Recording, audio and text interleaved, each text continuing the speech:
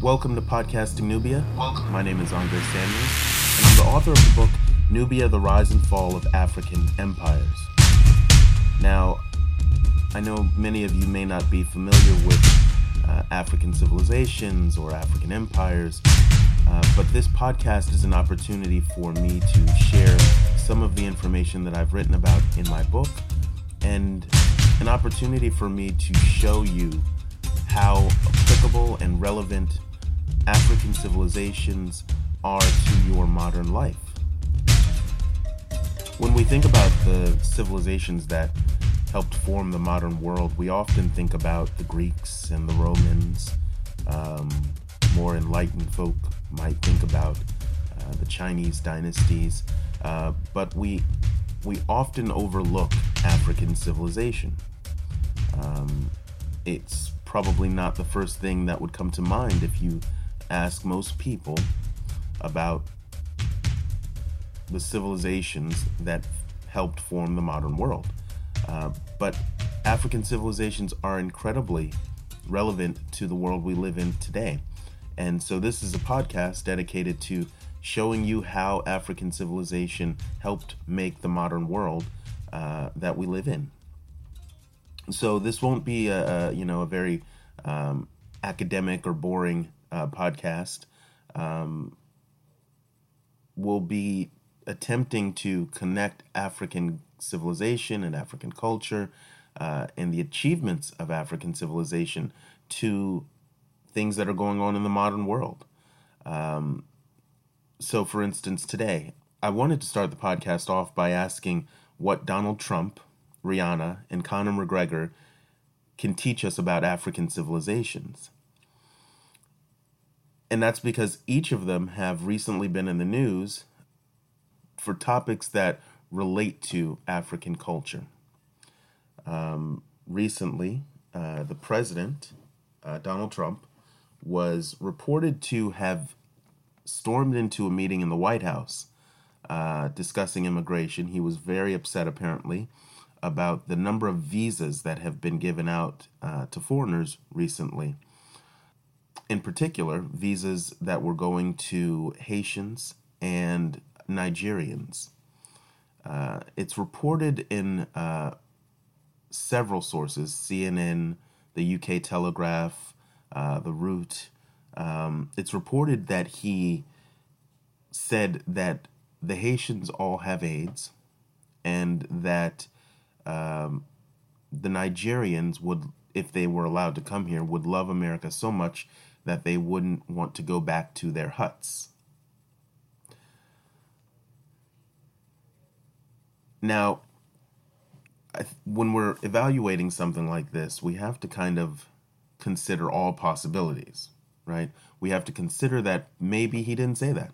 Maybe that's a story being made up by his political enemies. So we have to consider that.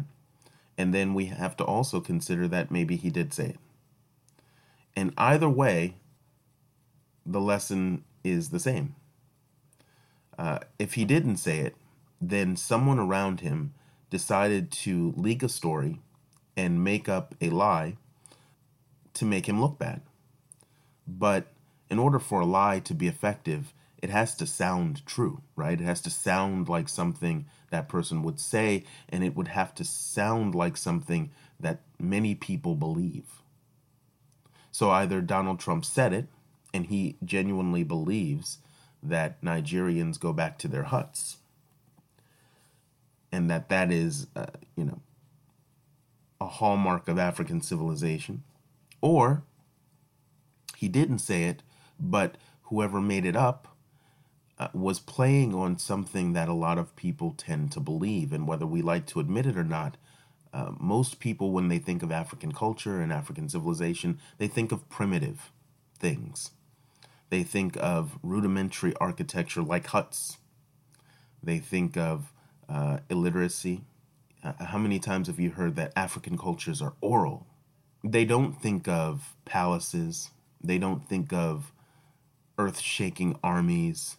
They don't think of rulers who were wealthier than any of their counterparts on the international stage. They think of poverty and starvation, and they think of quite frankly, Africa after colonization. But prior to colonization, Africa was filled with kingdoms and empires that rivaled their European counterparts, that were often in communication with their European counterparts, and that traded on a global scale. And that's what this podcast is about. This podcast is dedicated to introducing some of you who might not be that familiar with it to those incredible empires. And my book was dedicated to explaining the role that those empires and those kingdoms had on the international stage, how they interacted with other cultures like Rome, like the Chinese dynasties, how they compared to other empires like Persia. My goal with Nubia, The Rise and Fall of African Empires, was to explain the place of Africa and Africa's civilizations in world history. And I think I've achieved that. The purpose of this podcast, though, is to show you how relevant it is to the world that we live in today. History is sadly a topic that is sort of losing steam. People don't really necessarily see the applicability of it, why it's important to study history. We're so wrapped up in, our computers and our programming and our sciences and our STEM classes, that often history as a subject sort of falls to the wayside. And I guess what I would encourage people to understand is that if you don't study history, you can't understand the world around you. And in particular, if you don't study African history, you are missing a huge chunk of knowledge about some of your favorite topics. It doesn't matter if you love music, or you love medicine, or you love science. All of those are topics that were informed by African civilizations, and those cultures that we often don't talk about contributed significantly to everything that we enjoy today. So my goal with this podcast is to make this topic sort of interesting and exciting.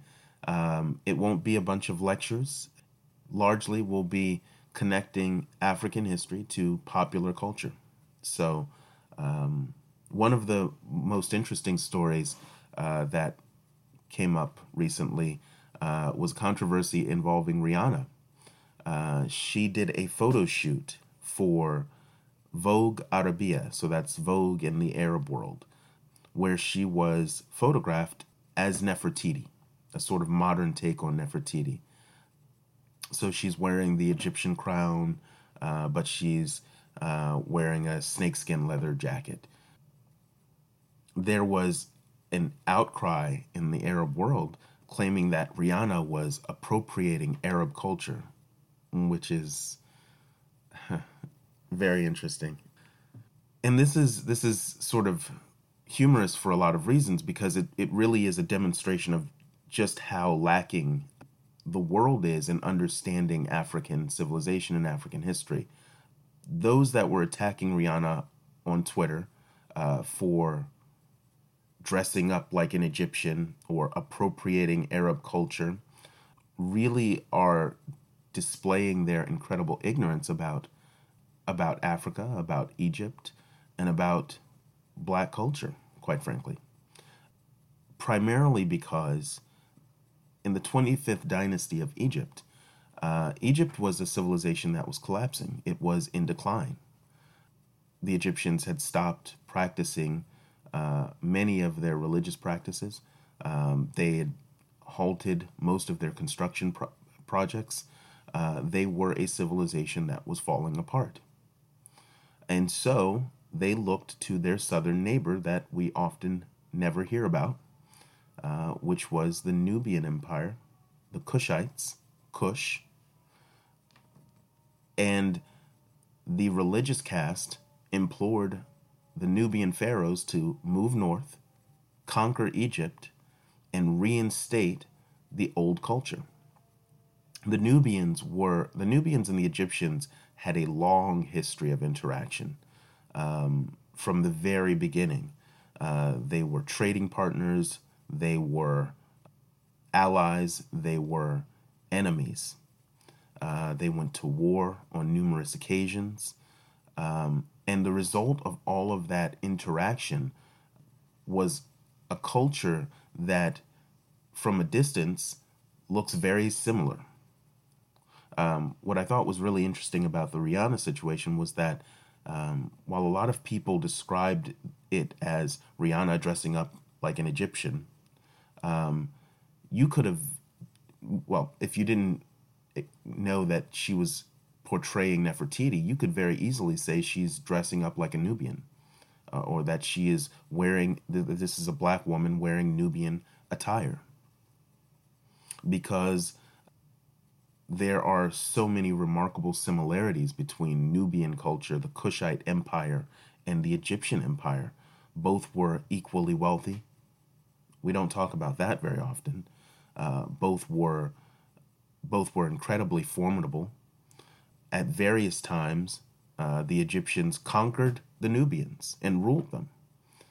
And in particular, during the 25th dynasty, the Nubians conquered the Egyptians and ruled them and helped resurrect their empire. This photo shoot was, as I said, dedicated to Nefertiti, a leader that, had the Egyptian civilization continued its decline, we might not have ever even known about. So those that were attacking Rihanna, a black woman, for donning Egyptian garb were attacking a black woman, an African woman, for participating in a culture that, quite frankly, black people helped save and preserve for later generations. When you go on vacation and you go visit the gates at Karnak, you are visiting a part of Nubian or black legacy, and that should be acknowledged. Now, the other thing that these folks in the Arab world were forgetting about was the role that Africans have played, or black Africans have played, in Arab culture. One of the topics that I cover in my book is the eruption of Arabs out of the Arab Peninsula and going on to establish the first Islamic empires, which is an incredibly fascinating part of history. The Arabs at that time were, you could describe them as a Bedouin culture at that point. And yet this message of religion comes to them, and shortly after that, they explode out of the Arabian Peninsula, conquering countless territories, fighting off the Romans, proving themselves to be incredibly formidable and powerful. In fact, historians call that period of history the Muslim miracle, because they went on to fight some of the world's most formidable armies and they never lost. Actually, there's one exception to that. They lost when they decided to target an African kingdom. That's another story that I write about in my book. The end of the Muslim miracle came at the hands of a Nubian army. But Africans were a big part of that Muslim miracle. They were some of the generals. They were some of the scholars who helped formulate the first Islamic liturgies, hadiths. So they helped contribute to Arab culture. So not only were the attacks on Rihanna misplaced because of the role that black Africans have played in Egyptian culture. They were also misplaced because of the role that black Africans have played in Arab culture.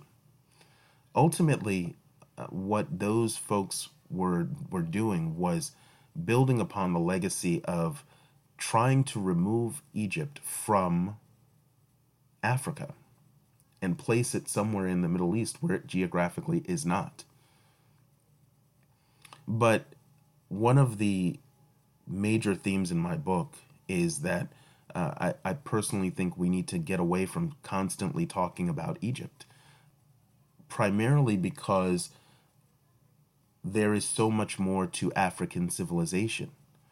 There are so many more incredible cultures, not better, but there are others that never get discussed, that we never cover, we never talk about. And so my book was designed to highlight some of those incredible kingdoms, some of those enigmatic leaders, the wars they fought, the wealth that they created, and the incredible legacy of achievement that African civilization has.